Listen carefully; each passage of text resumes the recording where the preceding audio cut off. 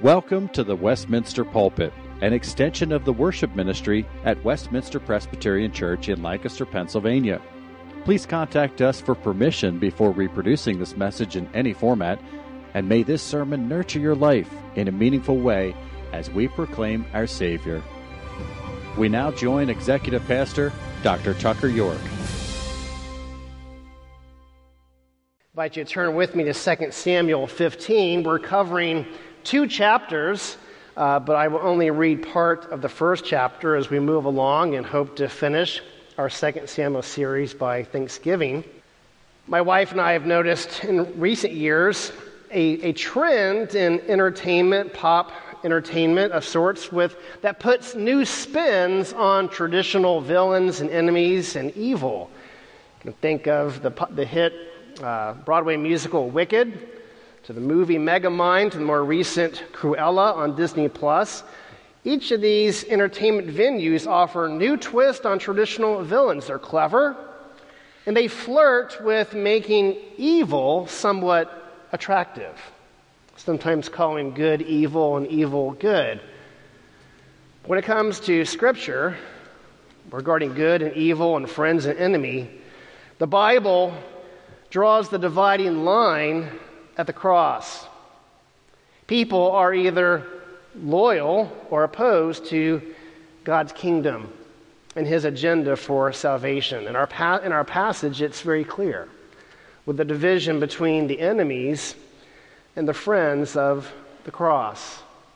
As we approach this text, our prayer is that we may be made wiser to discern the difference and strengthen our loyalty to the way of the Master. Please follow as I read 2 Samuel 15, verses 1 through 16. After this, Absalom got himself a chariot and horses and 50 men to run before him. And Absalom used to rise early and stand beside the way of the gate.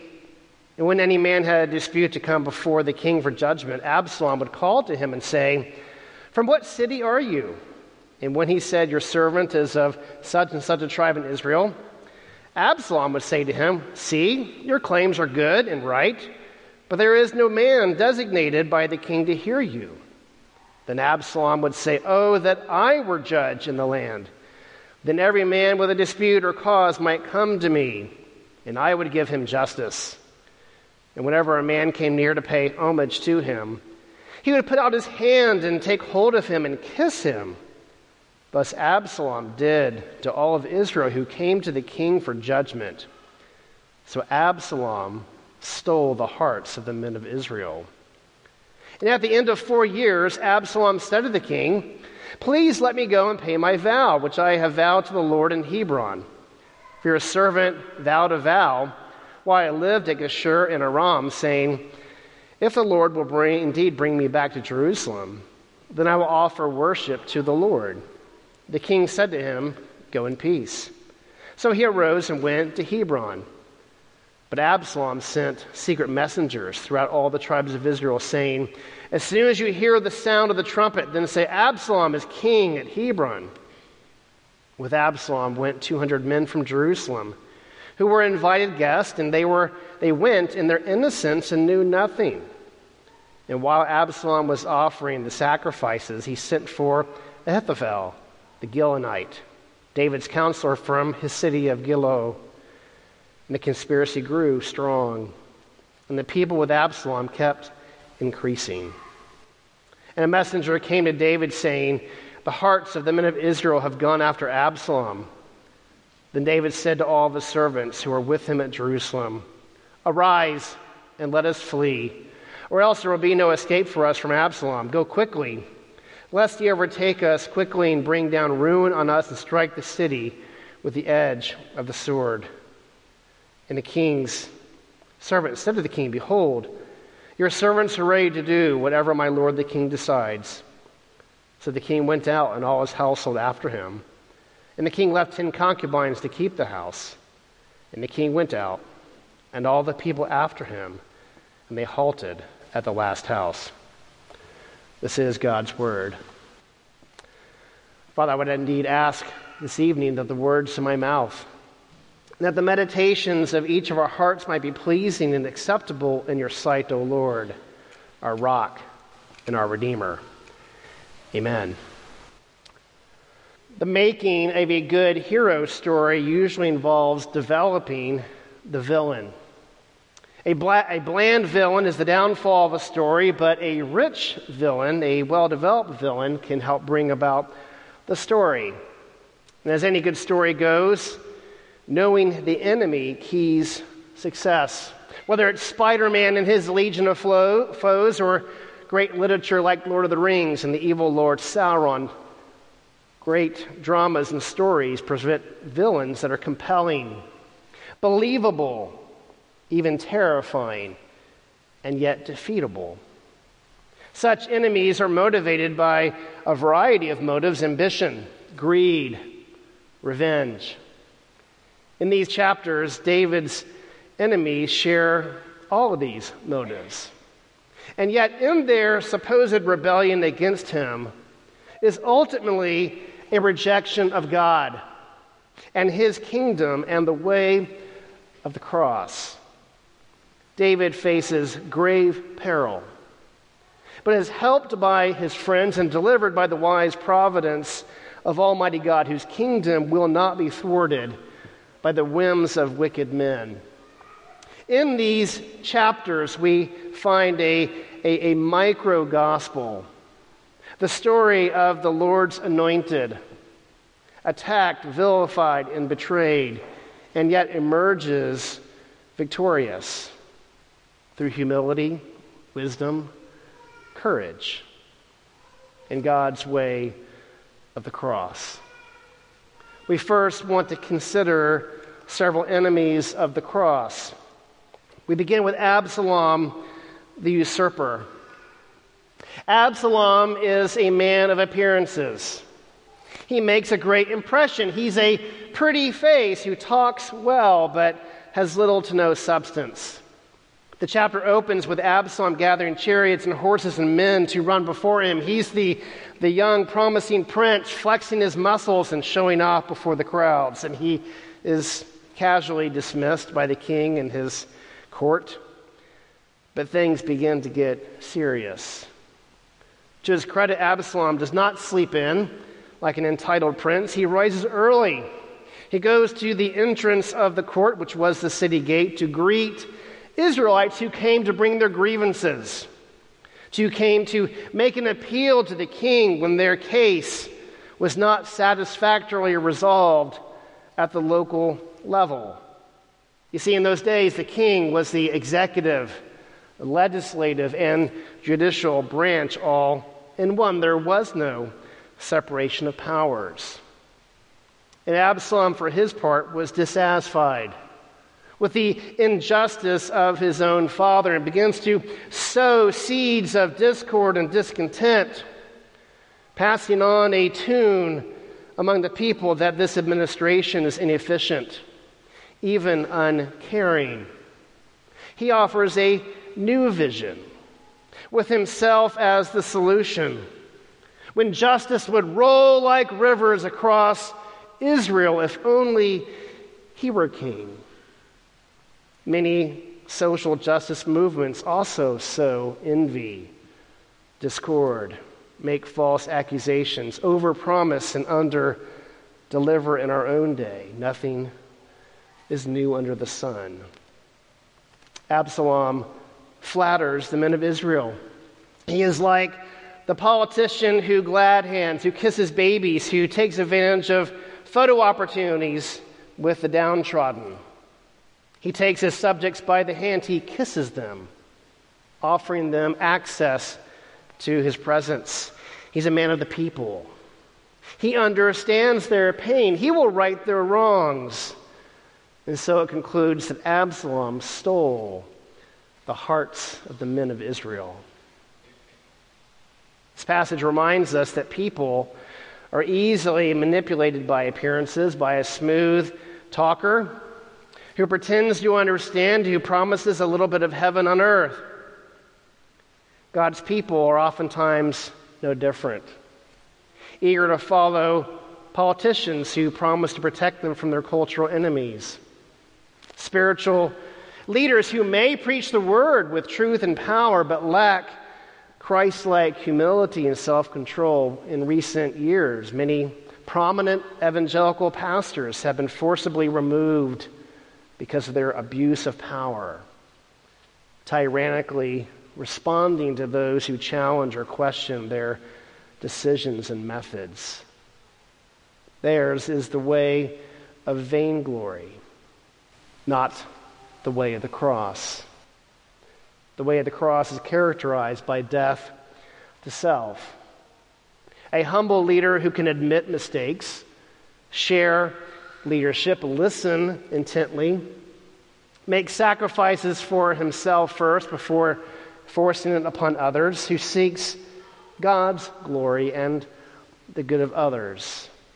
Principles that we ought to see in our homes, our church, in public places where we have responsibilities. Absalom bides his time, crouching like the tiger, looking to pounce upon his prey. He waits 4 years. And when the time was ripe, he asks leave of his father to go to Hebron, the place of his birth, under the pretense of making a sacrifice to fulfill vows. And so the secret plot unfolds as he sends out messengers and gathers men of reputation, even recruiting Ahithophel, his father's chief and most respected counselor. This is more than the grievance of a son against a flawed father. This is defiance against God's rightful authority over his people. Absalom has a Satan-like hatred of God's kingdom, God's ways, and the man appointed over God's people. He is like Korah, who saw the signs and wonders of God in the wilderness and yet nevertheless challenged Moses' leadership, only to be swallowed up with this whole family in the bowels of the earth. Similar judgment will come upon Absalom in humiliating defeat on the battlefield. When grieved by authorities, we ought to give pause to our words, to consider whether our reasons are righteous or selfish. We must take caution before we speak any evil of those in authority, even if we aim to hold them accountable to the standards of God's word. Next is Ziba, the manipulator. I fast forward to chapter 16 to consider the other enemies in these passages, and we will circle back to look at David's response, the aid of his friends, and the way of the cross. In the next chapter, chapter 16, as they are leaving the city, David and his men are greeted by Ziba, a servant of Saul, who was charged with taking care of Mephibosheth, the crippled son of Jonathan. Ziba greets David with a supply of donkeys, bread, raisins, fruit, and wine. It is a welcome gift. It's interesting that David asks him why he is there. Ziba responds that this is a free offer of transportation, food, and drink. Is he loyal to David? He seems so, but he's not going into exile. David inquires further about where is his master Mephibosheth. Ziba uses the occasion to tell David that Mephibosheth is back in the city, believing that this day the kingdom of his father would be restored to him. And having no time to verify this account, David makes a rash decision to transfer Mephibosheth's property to Ziba. Mephibosheth will later contradict this account, exposing Ziba as a liar, as an exploiter and manipulator. Ziba is a man who plays it both ways. He covers his tracks well. He can show honor, provides David a generous sending off gift, just in case David is restored to the throne. But he stays behind, content to live under the reign of Absalom. His are material priorities, not kingdom priorities. Ziba is greedy for gain and will not hesitate to exploit and seize the property of a vulnerable man, which David will later split between them. Ziba is like the convenience store owner who jacks up the prices of gas and water as a hurricane afflicts the Gulf Coast. I'm here to help myself. He exploits the vulnerable and lines his pockets. And Zebas are legion in our world, and sometimes too common even in the church. Greed got the best of Judas. It challenges us to ask whether we will remain loyal to God, even when we suffer a loss, or is our real commitment to our bottom line, to business networks, a comfortable retirement. As we were reminded from Pastor Walker last week, you cannot serve God and money. Next is Shimei, the accuser. David and his men proceed and are greeted by another enemy, Shimei, the Benjamite, who proceeds to attack David from his high position, a bit protected from David and his men, assaulting and pelting David with stones and accusations, calling David a man of blood and worthless. Shimei wrongly implicates David in the bloodshed that befell the house of Saul. Now, he was not wrong that God was judging David, but for the wrong reasons. David was in the right regarding King Saul. David is in the wrong regarding Uriah the Hittite. David's right-hand man, Abishai, is eager to defend the king's honor and recognizes that men without heads do not curse and wants to go take Shimei out. David, interestingly, restrains his servant and allows this Benjamite to continue cursing him, willing to undergo the humiliation of submitting to God's reproof. David takes the long view and will let God be his avenger and exonerate him. Later, Shimei will reverse course and pay homage to David after he is restored to his throne. But Solomon will later have him killed when he disobeys the order not to leave the city. The name Satan in the Bible means accuser. He is the accuser of the brethren. And we must guard ourselves against his attacks when he would sow in our hearts doubt and discouragement to our sensitive consciences. Rather than believe his lies, we must hold fast to the truth. The gospel of God's grace tells us that there is now no condemnation for those who are in Christ Jesus our Lord. But the world, the flesh, and the devil would heap judgment upon us, and when it does so, we must put on the breastplate of righteousness and hold forth the shield of faith, standing alone in the atoning work of Jesus Christ, by which we may fend off the fiery darts of the enemy. Our last enemy is Ahithophel, the betrayer. He is the chief counsel of David who betrays his master and joins Absalom's conspiracy. He was the most respected of David's counselor.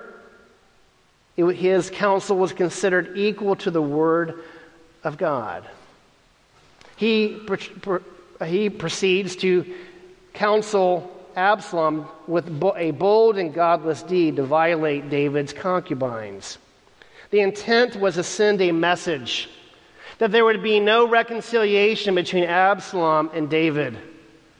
It's a winner-take-all situation. There would be no compromise. Now, Scripture does not give any reasons for his betrayal of David, but there is evidence that he was the grandfather of Bathsheba, and perhaps was nursing a cynical grudge against David.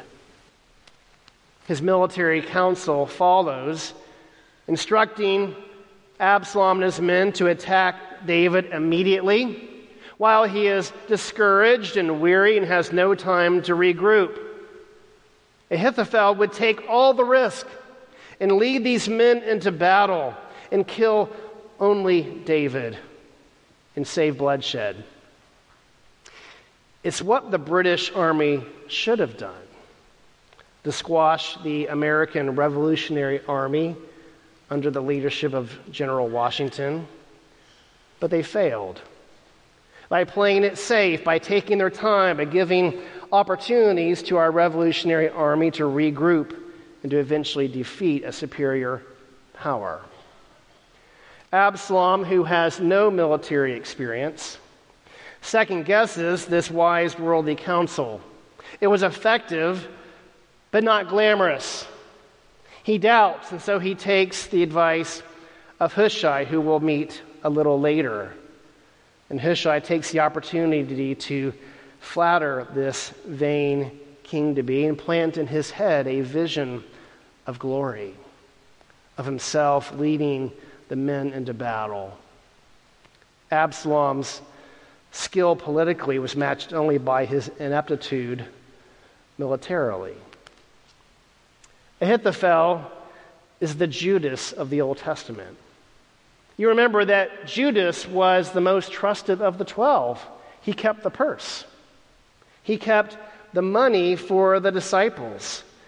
And it was only after his death that the others learned that he had been helping himself to it and was consumed with his greed to betray their Lord. But God uses the schemes of wicked men to accomplish his purposes.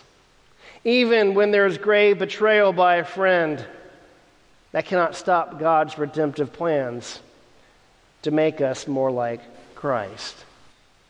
And if you have been betrayed by someone you love, take consolation with David and with Jesus, the true friend who sticks closer than a brother. Let us turn to the friends of David, the friends of the Lord's anointed. First is Ittai, the true-hearted.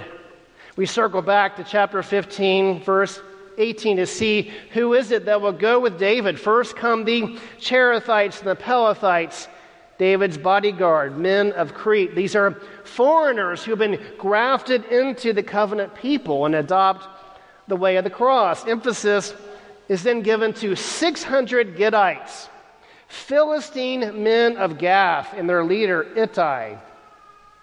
Somehow these men fell out of favor with their Philistine commanders and take up with David, forsaking their pagan ways to dwell among God's people. And either out of concern for their welfare or to test them, David instructs Ittai, who has only been with him for a short time, to take his men back to remain in the city and to serve the new king Absalom. Like Naomi exhorting Ruth, David tells Ittai, take your brothers back and may the Lord show you his steadfast love and faithfulness. But like Ruth, Ittai will have none of it. Ittai is as loyal as the day is long. He will go wherever David goes, even if it is unto death. Commentator Dale Ralph Davis says that Ittai is an island of fidelity in a sea of treachery. Can you and I say, with equal conviction as Ittai, that we will follow Christ, even unto death, even unto pain and suffering and ridicule. Ittai, a mere foreigner, demonstrates a deep and abiding faith in the Lord's anointed, and would rather die than be found unfaithful, abandoning his post at his Lord's side. Next is Zadok, the stout-hearted. The priest, Zadok and Abiathar, bring the ark out to take it into exile with David. But David humbly and wisely instructs them to take the ark back and remain in the city. David will not treat the ark like a talisman to somehow guarantee his victory in battle. No, he submits to the Lord's judgments. And if the Lord is pleased with him, will permit him to return. Like David, we must take full responsibility for our sin, take ownership of it, and accept the consequences and fall into the Lord's merciful hands. But may we also, like David, be willing to take action, even while trusting the Lord's sovereign and good providence. David does not fail to act. He, the strategist, has schemes of his own. He makes plans and plants Zadok and the sons of the priest inside the city, instructing them to send news. Was a dangerous assignment. Remember what Saul had done to the priest of Nob, slaughtering more than 70 of them when they appeared disloyal to him. How would Absalom treat Zadok, Abiathar, and the others? They're like Obadiah, the man that served King Ahab in the days of Elijah, hiding 100 of the Lord's prophets. Such men risk much for the kingdom of God.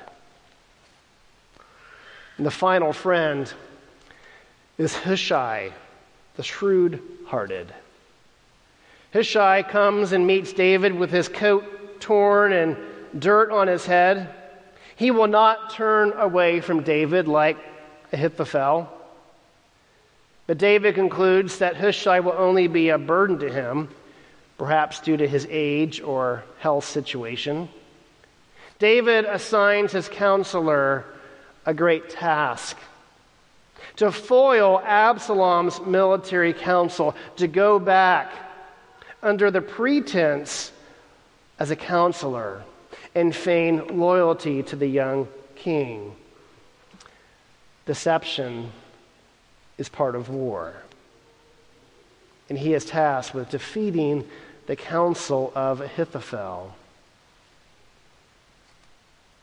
David, down, discouraged, his life on the line, yet has friends to lean upon. This speaks well of David's character and for theirs as well. He has friends who are willing to sacrifice, who are loyal, who are dedicated to God's kingdom. He has chosen his companions wisely. And that is instructive to us. Our friends are very influential to us. Friends are called to be there for you, and you for them. Jesus entrusted himself to the disciples as friends, though they let him down, denied him, betrayed him. And yet he still called them friends. And said these words just hours before his death: "Greater love has no one than this, that he laid down his life for his friends."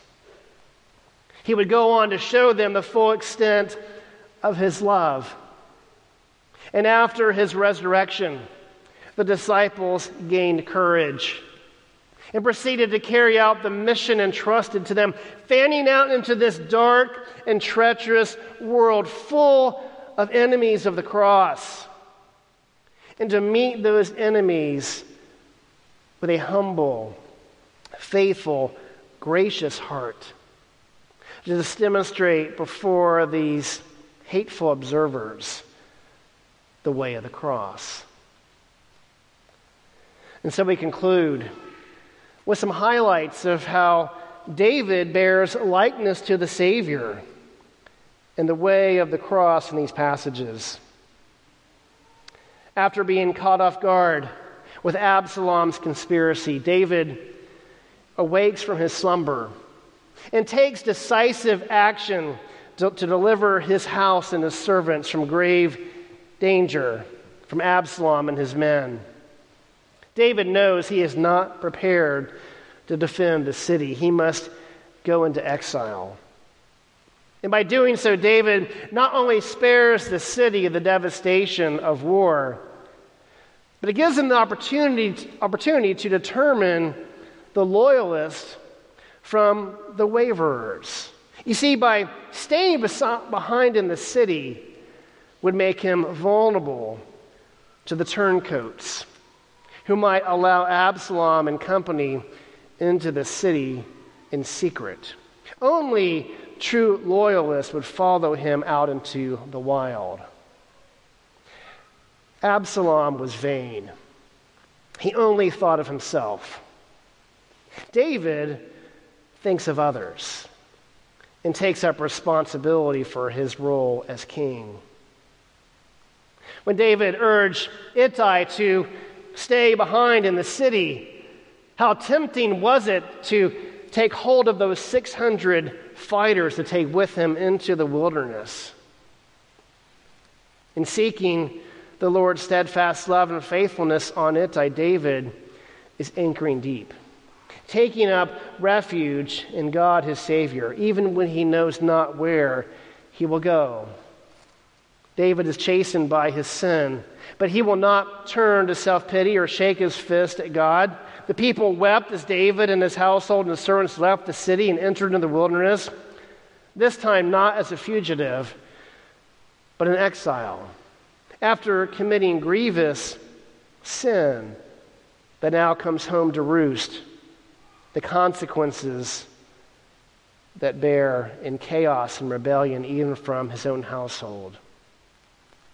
David will not defy the Lord's discipline, nor will he go limp and do nothing. He takes action, mitigates the threat against God's people, and accepts his lot before the Lord. He doesn't know how long this wilderness experience will last.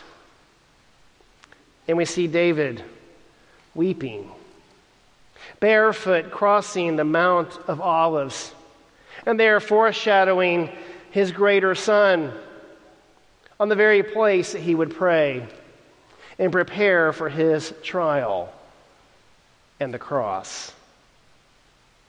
On that spot, David is informed that Ahithophel has joined the conspiracy, double-crossed and betrayed by a friend. David prays that the Lord would turn this counsel into foolishness. And that prayer is answered with the arrival of Hushai, who foils the military council.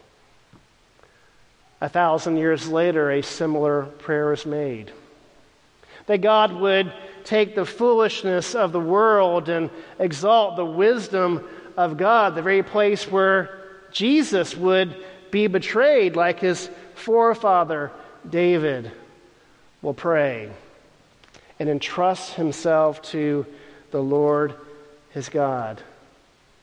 And God would take the wickedness of men and bring about the redemption of all of God's people.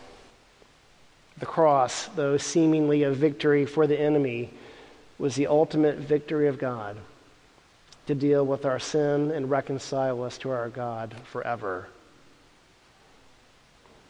The enemies of the cross are legion. Faithful friends are few. The way of the cross is narrow.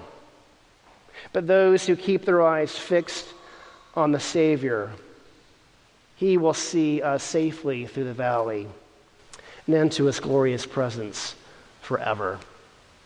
Let us pray.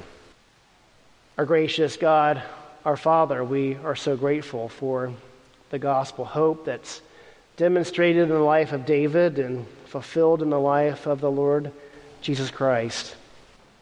Though we are surrounded by enemies, help us to hold fast to you and to one another, and help us to remain faithful, walking the way of the cross with our eyes fixed upon you, the Lord of glory. We pray this in Jesus' name. Amen. The Westminster Pulpit is courtesy of Westminster Presbyterian Church in Lancaster, Pennsylvania. You are welcome to worship with us on Sunday mornings at 8 or 11 a.m. To learn more or have questions about the gift of salvation through Christ Jesus our Savior, contact us at westpca.com. Thank you, and may Christ be glorified through this ministry, the Westminster Pulpit.